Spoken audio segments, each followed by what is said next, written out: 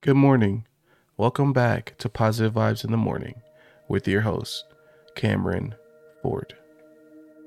The quote: "You gain strength and courage and confidence by every experience in which you really stop to look fear in the face. You are able to say to yourself, I lived through this horror. I can take the next thing that comes along. You must do the thing you think you cannot do." Fear can be a useful emotion at times.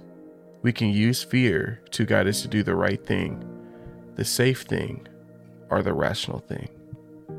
Sometimes fear is irrational, and we should learn from it when it is good for us to look fear in the face.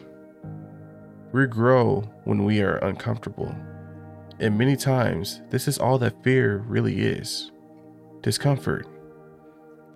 Take the plunge. Try something new. Set scary goals. Don't let fear get in your way anymore. Do not let fear allow you to lack faith. With faith over fear, we can overcome anything. Thank you for listening. Check back in tomorrow morning for another vibe to consider.